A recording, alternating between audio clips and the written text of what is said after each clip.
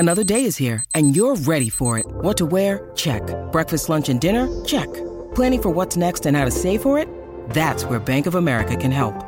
For your financial to-dos, Bank of America has experts ready to help get you closer to your goals. Get started at one of our local financial centers or 24/7 in our mobile banking app. Find a location near you at bankofamerica.com/talktous. What would you like the power to do? Mobile banking requires downloading the app and is only available for select devices. Message and data rates may apply. Bank of America N.A., member FDIC. Hello and welcome to the Transfer Window podcast, where we bring you the news before it becomes news, as well as insight and analysis into all of the issues that we love about our game.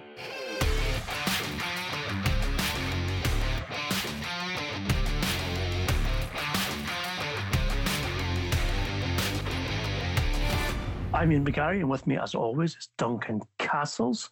And today we're going to be bringing you lots of market news because, yes, despite the fact that the transfer window is yet to open, there are lots of things going on behind the scenes while football continues to struggle and indeed find ways to return matches for us, even if they are behind closed doors. Duncan has news for us from Manchester City regarding a potential swap deal, one right back for another. Duncan.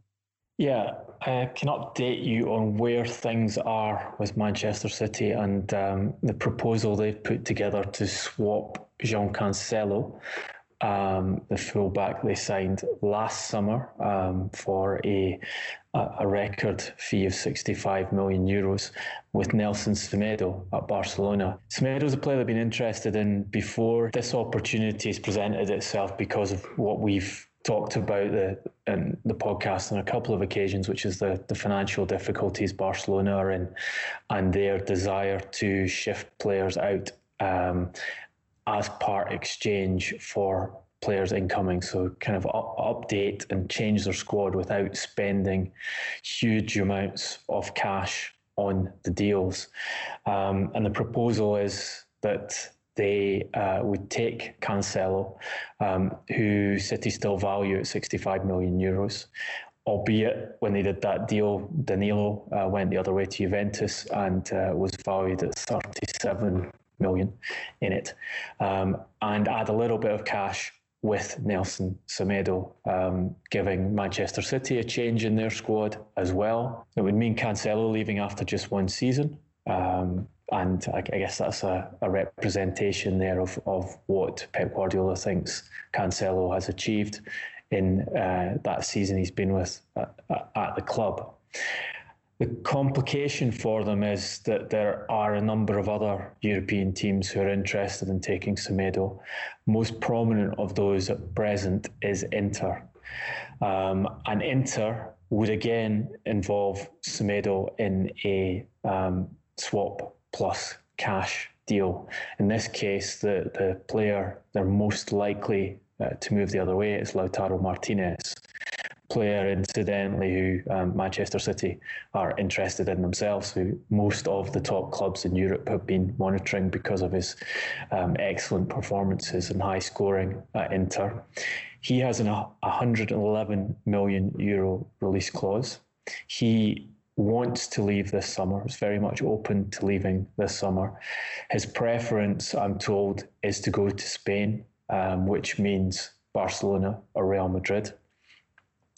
In this case, the proposal would be Semedo plus a figure of perhaps 65 to 70 million euros is a kind of number that Inter seem to be ready to accept as an overall deal. It's unclear at this stage is whether Barcelona can afford to put 65 or 70 million euros cash into a deal, even to get Lautaro.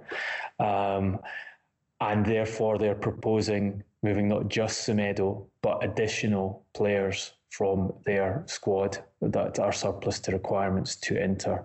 One of the options there would be Arturo Vidal. So you've got one of these extremely complicated situations, an expensive transfer made more complex because the clubs involved are struggling with cash and liquidity because of the coronavirus. They don't know when they're going to be playing football again. Both Italy and Spain are in the process of trying to restart their leagues and prevent themselves from losing large amounts of broadcast revenue by not completing their seasons, but they don't know if that's going to happen. England, of course, is in a similar situation, but even further back in the process of restarting the league. But they still want to make these changes. They want to refresh their squad. They want to try and improve their squad. And I think we're going to see more of these deals where you get players who have been valued very highly by their clubs. João Cancelo, an example here, but haven't quite bedded in properly.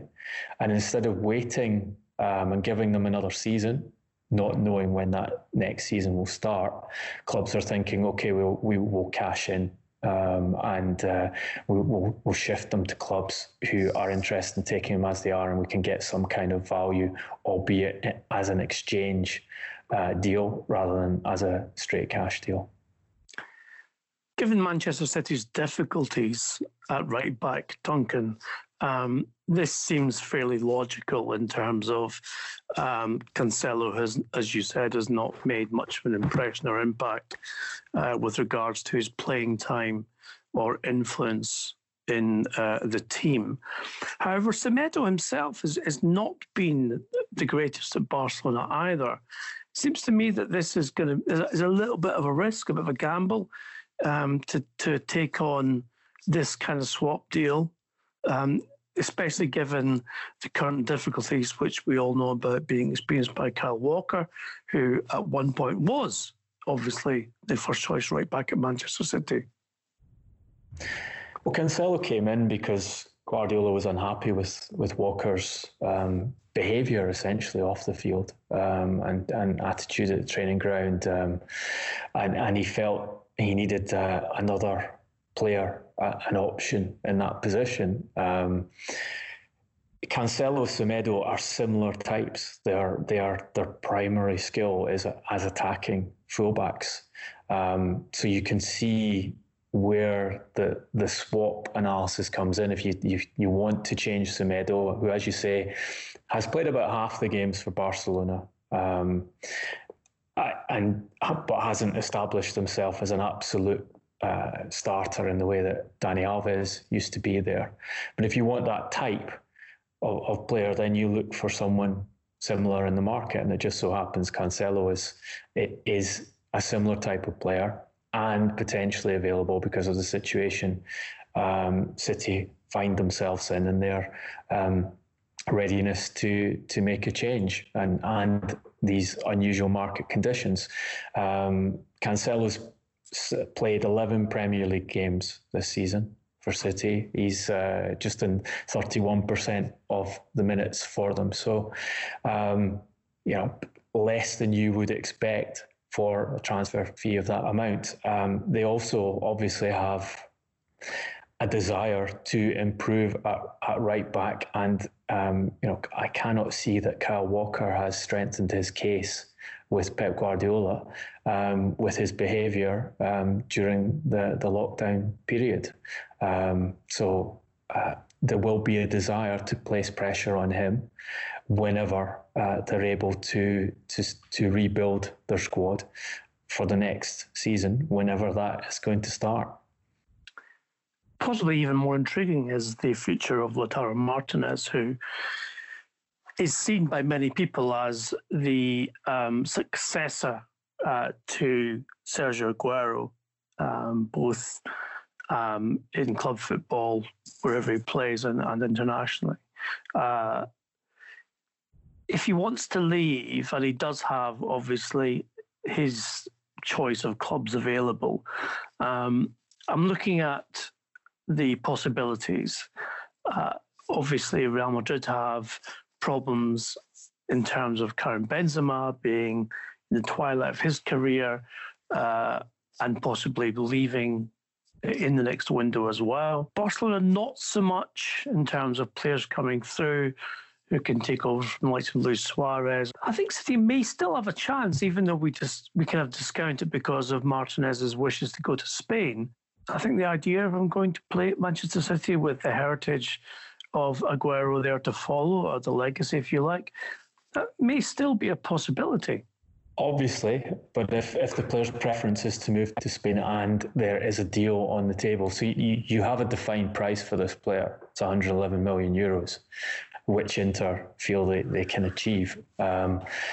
Therefore, if someone puts the money or an acceptable deal on the table for Inter, as Barcelona are trying to do, that puts them way ahead. Because the players' preferences, and this is almost universal, players prefer to move to the two biggest clubs in Spain rather than to an English club or the biggest German club. And remember, you have to add into this, there are question marks over Manchester City. Will they be playing European football whenever the next season starts? So they are not as attractive a destination to go to as they have been in previous years, regardless of that. I think also a factor here, something we mentioned on Friday's podcast, is that because of the tax rules in Italy, which allow clubs to essentially recruit players from overseas at a lower cost than whether they were to recruit someone who's already present in Serie A or an Italian player, because those foreign new employees benefit from lower tax rates. Someone like Lautaro can be moved out and his salary reallocated at lower cost to Inter, so they can bring their wage bill, their net wage bill, down by operating deals like this. And there is a pressure, as Aurelio Capaldi explained to us on Friday, there's a pressure across Serie A to reduce costs because of the uncertainty that's caused by the coronavirus pandemic. So there's an incentive for them to do a deal for a player like Lautaro, who's not on the reduced tax rate because he joined the club in 2018, and to bring someone like Semedo in from Spain, who they would be able to pay the same salary as he is earning at Barcelona, or a better salary, but at a lower cost to themselves because of the tax benefits that the Italian state offers to them when hiring from abroad. This is certainly becoming part of a bigger picture, Duncan, regarding how we understand the market will transpire once it opens, obviously with more loan deals, more swap deals, clubs trying to balance their books by inflating the cost of a swap for a player, which would be more, or it would be less realistic if it was a simple cash deal. With Martinez at 111 million euros in terms of a rescission clause, that would be by far City's record club transfer as well, should they go from on a cash-only basis, which, let's face it, given Inter's incredible transfer spend last summer, they may prefer a cash deal as opposed to a swap deal with Barcelona for Semedo. Of course, a cash deal would be preferable to Inter, but you have to be able to achieve that cash deal. And can Manchester City, are they in a position to break their transfer record in that fashion when revenues are down in the way they're going to be down, and when the spotlight is on them over their extensive breaches of financial fair play regulations? Yeah, you're right that from a bookkeeping point of view, moving Cancelo to Barcelona in a swap deal in which he is valued at 65 million euros looks better on the books than selling him for example, for 50 million to Inter, where Inter to be interested, or another club.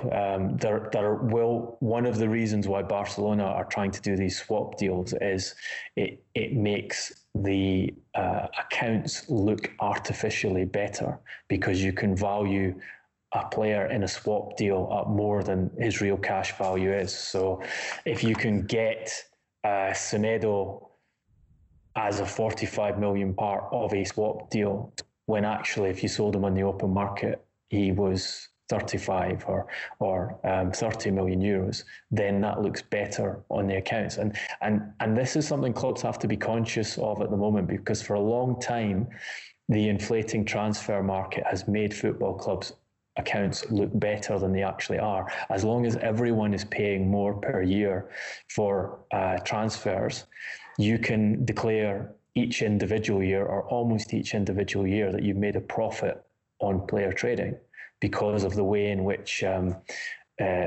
purchases are booked over a 5-year period over the length of the contract, but sales are credited to the club in full immediately. So if you look at most of the Premier League clubs, they actually declare a profit on player trading. When if you look at the gross spend, obviously we know that the Premier League is putting out more cash on transfers, far more cash on transfers than it gets in year after year. Yet from an accountancy point of view, it looks like they're able to declare profits.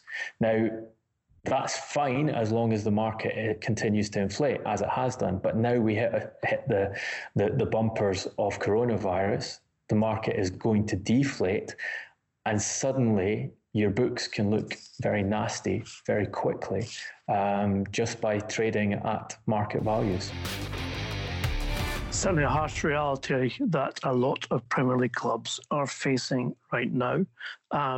One club who has, I think we agree, spent very wisely, or I should say invested very wisely in the last 3 to 5 years is Liverpool. We don't expect them to be doing a lot in the market in the coming window, outside of potentially the recruitment, which we've explained over the last 12 months, of Timo Werner from RB Leipzig, which is still very much on the cards. But Duncan, you've got news of a player who is probably going to be leaving Anfield after some years, but not actually making much of an impression. Yes, the midfielder, Pedro Chirivella, who will turn 23 this month. He's played 10 games for Liverpool in total, just one in the Premier League. I think he's almost more famous for being played illegally by Jurgen Klopp when not properly registered in a cup competition for Liverpool, when Liverpool were spared being thrown out of the competition, as has happened to other clubs who've used players who aren't properly registered in the past, than he is for his performances on the field. That being said, he has been impressive in some of the cup games he's played for Liverpool this season, and he's created a quite significant market for himself across Europe. So I'm told there are several championship clubs interested in signing him. He has a strong offer from Nantes in France, and a strong offer from his home country in Granada in La Liga. Also in Scotland, there's very significant interest in him, particularly at Rangers, who of course are managed by Steven Gerrard, who knows Chirivella from his time coaching the younger players at the club. They would like to sign him, I'm told, but I think this is a mark of where Rangers are at the moment. Even though this would be a free transfer, because he would be moving across national borders. If he moved to another English club, there would be a payment involved. But even though it would be a free transfer, even though the wages I think are going to be a maximum of £15,000 per week, probably less, Rangers haven't been able to complete that deal, and that, I'm told, regardless of the fact that Gerrard is pushing very heavily to sign the player and install him in Rangers midfield for next season. But I think those who follow Scottish football will be hearing about the financial difficulties Rangers have had for a long time, and those have been greatly exacerbated by coronavirus, and they've had to aggressively rethink their transfer policy for the coming season, I'm told, and can't do deals of any great financial significance. I'm going to be scratching around trying to make some changes for Gerrard for the next Scottish season. Well, they certainly haven't been skimping on their QC bills, Duncan, that's for sure, over recent days and weeks. And of course, as of today, when we speak, the resolution that they tried to have passed over the SPFL has failed to get their desired conclusion, which means Scottish football remains in chaos, much as our contributor Roger Mitchell predicted 2 weeks ago when he came on the podcast. So we shall continue to monitor that as well. We have also news which concerns the other half of the old firm, and that's the France striker Odsonne Edouard, who has been attracting interest from a lot of clubs, mainly in the Premier League, but also in Europe as well. A player who has been instrumental this season in Celtic's rise to be 13 points ahead of Rangers. As things stand with the SPFL obviously suspended like everywhere else is, and that is interest from Newcastle United, who, as you will know, we have reported in the podcast in the last 6 weeks, are determined to make sensible investments regarding player recruitment rather than using the scattergun approach, which other Premier League clubs who have been taken over and invested in by nation states or indeed wealthy individuals. Edouard is valued at £40 million by Celtic, but of course in this current market they are unlikely to achieve that kind of figure for the player. Newcastle still waiting for the takeover to be confirmed by the Saudi Arabia Public Investment Fund, but are very keen to take Edouard, partly on the basis that he is someone who wants to play football every week. He is, and his representatives have stated to interested parties that he doesn't want to go to a club where he'll be second or third choice. He wants to develop his career in a very constructive and progressive way. Money is not the be-all and end-all at this stage in his career. And also, obviously, a move from Glasgow to Newcastle for the France striker would not be as much of a shock, I suspect, having been many times in both cities. Duncan, do you see this as an almost decent fit for Edouard, given his desire to play first-team football, as well as Newcastle's ambition to construct a team around players who are ambitious, hungry, young, etc.? It certainly fits the strategic aims that the group buying Newcastle United have been stating, that they want to remain within financial fair play. They want to recruit intelligently. You're buying a young striker whose career is very much in the up, who's scored heavily in Scottish football, who's been exposed to the pressure of playing European football and winning titles in Scotland. And I think there still remains a degree of cynicism about that in the football watching public.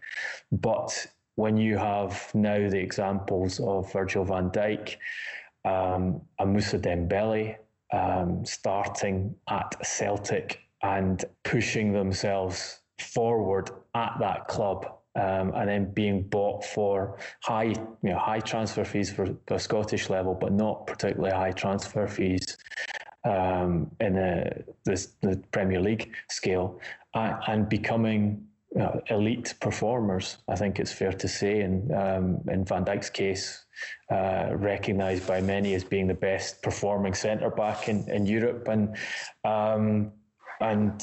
Dembele establishing himself as Lyon's lead striker and attracting a lot of attention from even more wealthy clubs, then it's obviously a recruitment path that has worked and the kind of thing that you'd expect them to be following. And when I talk to the people there, they insist that any work being done by them is very much basic groundwork. Told you they're looking for a sports director. Understanding is when in those conversations about sports director, the presentation is tell us how you would work on this project. What kind of players would you want to bring? How would you reorganise the club so that they're at what I'm being told is they're at a very early stage in terms of recruitment, and things such as the decision to retain Steve Bruce at least until the end of the Premier League season are indicative of that. I think also all of this is predicated on them getting approval to buy the club. The expectation from someone in the group I spoke to last week was that they would hear a decision from the Premier League this week. I was hearing that there is a degree of nervousness amongst the investors that approval will be granted.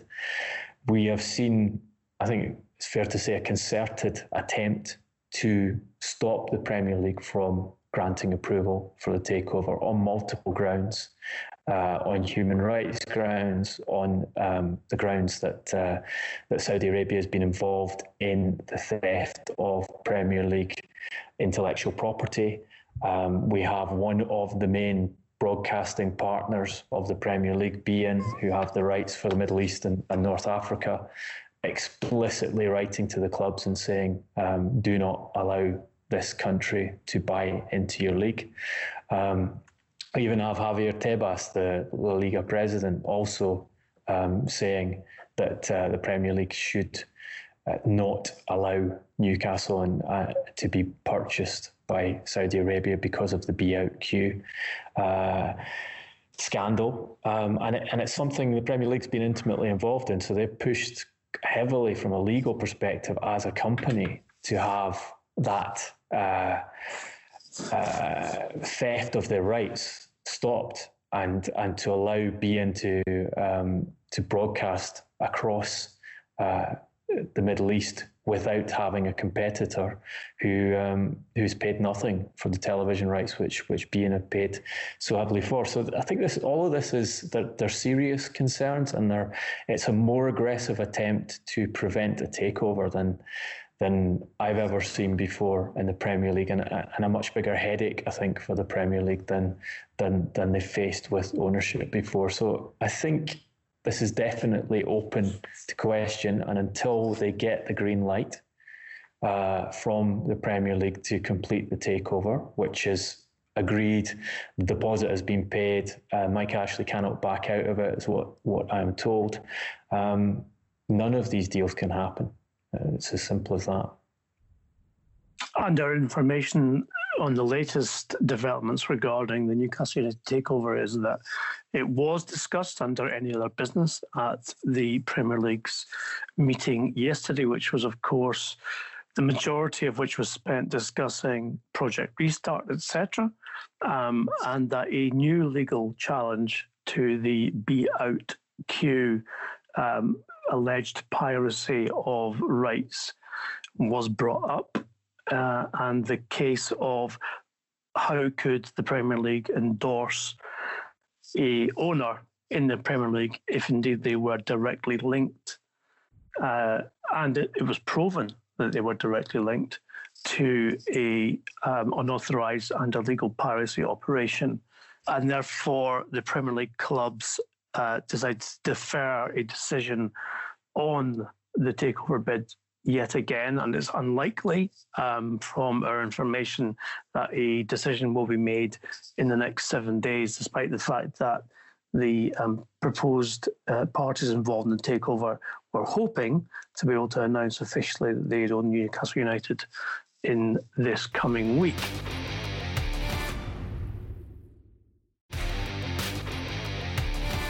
Duncan, going on to that particular meeting yesterday between the 20 stakeholders in the Premier League, clearly government guidance was given that sport could resume behind closed doors under certain conditions post June the 1st.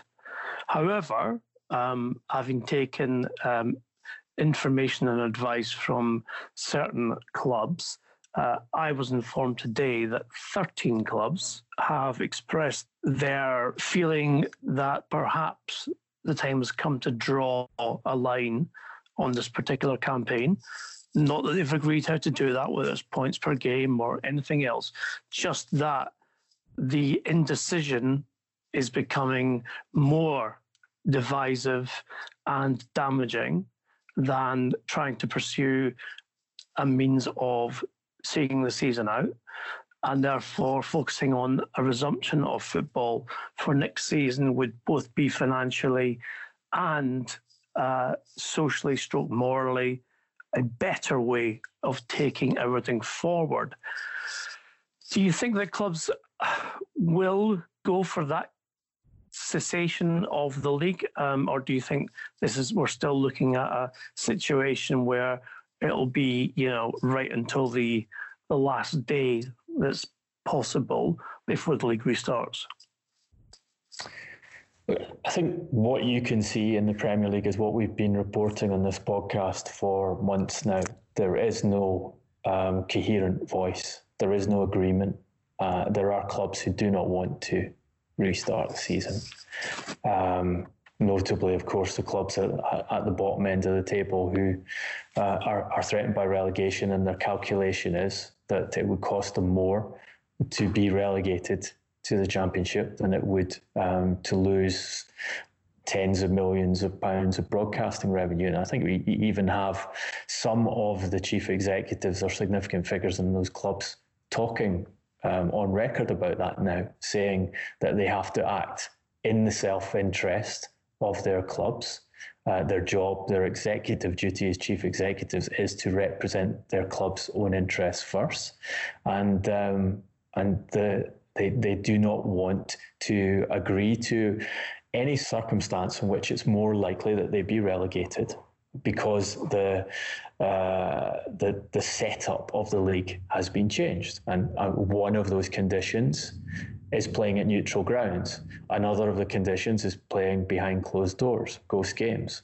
And I don't think you can argue that that the basic point that you are fundamentally changing the makeup of the Premier League and you're completing the season in a fundamentally different fashion to the way it was started and to the way it was supposed to be completed. I think they're right about that. You can argue whether the best thing for the Premier League is not to finish or not, but they have justifiable complaints that what has been presented for Project Restart from a sporting perspective, from a sporting integrity perspective, is unacceptable. Obviously, you have people at the other end trying to argue opposite case. You have a column from Jamie Carragher. I wonder what his interest in this fight is. Arguing no idea. Essentially that the Premier League is always unfair because some clubs have more money than others and some have bigger supporters than others. Therefore, it's fine to make it more unfair by whatever solution the Premier League clubs can bring together to get the season ended. And also the other strand to the argument was the Carlos Tevez, Javier Mascherano season, in which West Ham played those two Argentine players illegally because of their purchase via MSI and Kia Joorabchian story that's been detailed and very well at the time, and turned into a big legal challenge and with compensation payments made by West Ham United to Sheffield United, who were relegated, was the biggest example of unfairness and lack of sporting integrity in the Premier League. And a greater case than playing on neutral grounds. So basically, Carragher's argument was the Premier League got it wrong several years ago. Therefore, it's okay for them to get it wrong again here, as long as they don't get it wrong by just as much an amount as they did over Tevez and Mascherano. It's not really much of an argument, is it? But almost as curious, Duncan, though, because we spoke a lot about this in previous podcasts, was the argument about the sporting integrity being compromised. Now, it's gone under the radar, I think, a little bit, but IFAB approved 5 substitutions and the potential non-use of VAR for the remainder of the season. Now, those are 2 massive changes, considering, especially the VAR one, where we've been before in this season. Yeah, and they also introduced the ridiculous T-shirt handball variation rule for the remainder of the season. But it has to be said that these are all voluntary.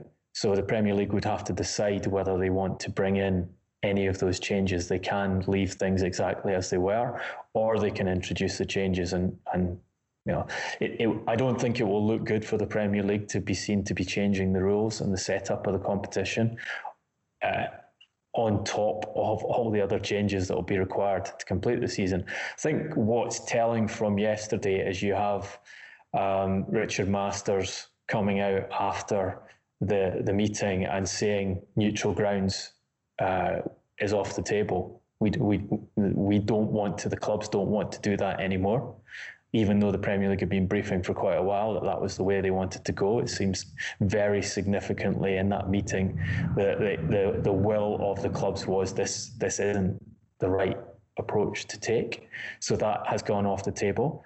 And he's also, although he said that there is a really strong collective will to complete the season, that collective will remains. One, I don't think that's right, because it is not universal to complete the season. But he also said it's the first time we've discussed curtailment. So putting on the record that not completing the season is an option for the Premier League. That's the first time that they publicly stated that. But it's been heading in that direction for some time now. Because clubs don't want to play, as we've told you, there are a significant number of players who don't want to play. We've seen Danny Rose in the last 24 hours talking out about how ridiculous he feels the proposals are. We've seen former Premier League players talking about how ridiculous it is that under the proposed lockdown relaxation, you won't be able to get a haircut, but Premier League footballers will be able to kick lumps off each other on a pitch. It is. You can understand why a significant number of players don't want to get involved in this for health reasons. And as we've said all along on the podcast, there are 2 big blocks. The government. If the government says no, then the league's done. And that's what's happened in the Netherlands and what's happened in France. And interestingly, the health minister in the Netherlands spoke recently and said there will be no football again in stadia with spectators in stadia until there is a vaccine for coronavirus. So having said no football to be played until 1st September at the earliest, he's now saying no football with fans until we have a vaccine. So the government can block. That's not happening in the UK, and players can block, as happened in Italy, to stop the leagues. And I think that remains the biggest hurdle for the Premier League. Is even if you manage to get a consensus within the Premier League clubs on some kind of restart and completion of the season, how many players are going to say, "Sorry, I'm not doing that. I'm not risking my health." When you cannot convince me that it's safe to play football again. As ever, Mr. Castles has given me a fantastic segue into our heroes and villains, because my hero for this week is the great Broadway Danny Rose, for calling it UK government on their stance on coronavirus, claiming that football returning would be a case of lifting the spirits of a nation. I think it was the Health Secretary, Matt Hancock, or may have been Dominic Raab, who said those particular words. And Danny Rose was very colourful indeed in his language, which won't be repeated, in saying morale. We're talking about people's lives here. So I think my hero of the last few days in football is Broadway Danny Rose for that reason. Duncan, who would be your villain? Villains of the week would be Abu Dhabi, who have now taken control over a ninth football club globally by adding the Belgian second-tier side Lommel SK to the City Football Group. Alongside properties they own in Australia, South America, Spain, Asia. I think they also have a club in India. So all these countries can now enjoy the delights of being owned by a nation state and run in the interests of that nation state. Although Ferran Soriano gave a statement about how it was all about playing beautiful football and entertaining the populace. That was the only reason that Abu Dhabi were buying all these football clubs, as has, of course, been demonstrated by their adherence to regulations which are designed to provide competitive balance, but don't seem to matter to this Abu Dhabi pursuit of beautiful football around the globe. Well, it reminds me of a good friend of mine. We go once a year to glorious Goodwood for Day Out the Races, and he bets every horse. That way, knowing he will at least be a winner. So perhaps CFG are doing exactly the same. And I'll make sure that person is not named, not in this podcast anyway. This has been, of course, your Transfer Window podcast, first of the week. We hope you've enjoyed it. Please continue the debate with us on anything you've heard or anything you want to engage in. Our social media channels are there for your disposal, and of course they're at Transfer Podcast on Twitter, Instagram and Facebook. Duncan is at Duncan Castles. I'm at Garbo SJ. And and we know thousands of you do, enjoy the podcast, please log on to iTunes, give us a 5-star review. That gets us out to more people and, of course, increases our community, increases our debate, and, of course, makes everything more enjoyable for everyone. And speaking of everyone, I've been checking our Twitter feed as we've been recording, thanks to Roman and Peter M. Smith, who have said to us, "Where are you, lads? You're late. Get the podcast out." I'm glad to say, Roman and Peter, it's coming your way now. And that's your shout out for making that obvious to everyone else as well. We will be back with you later in the week. Until then, from us, stay safe, be well. We will see you through the transfer window, and thanks for listening.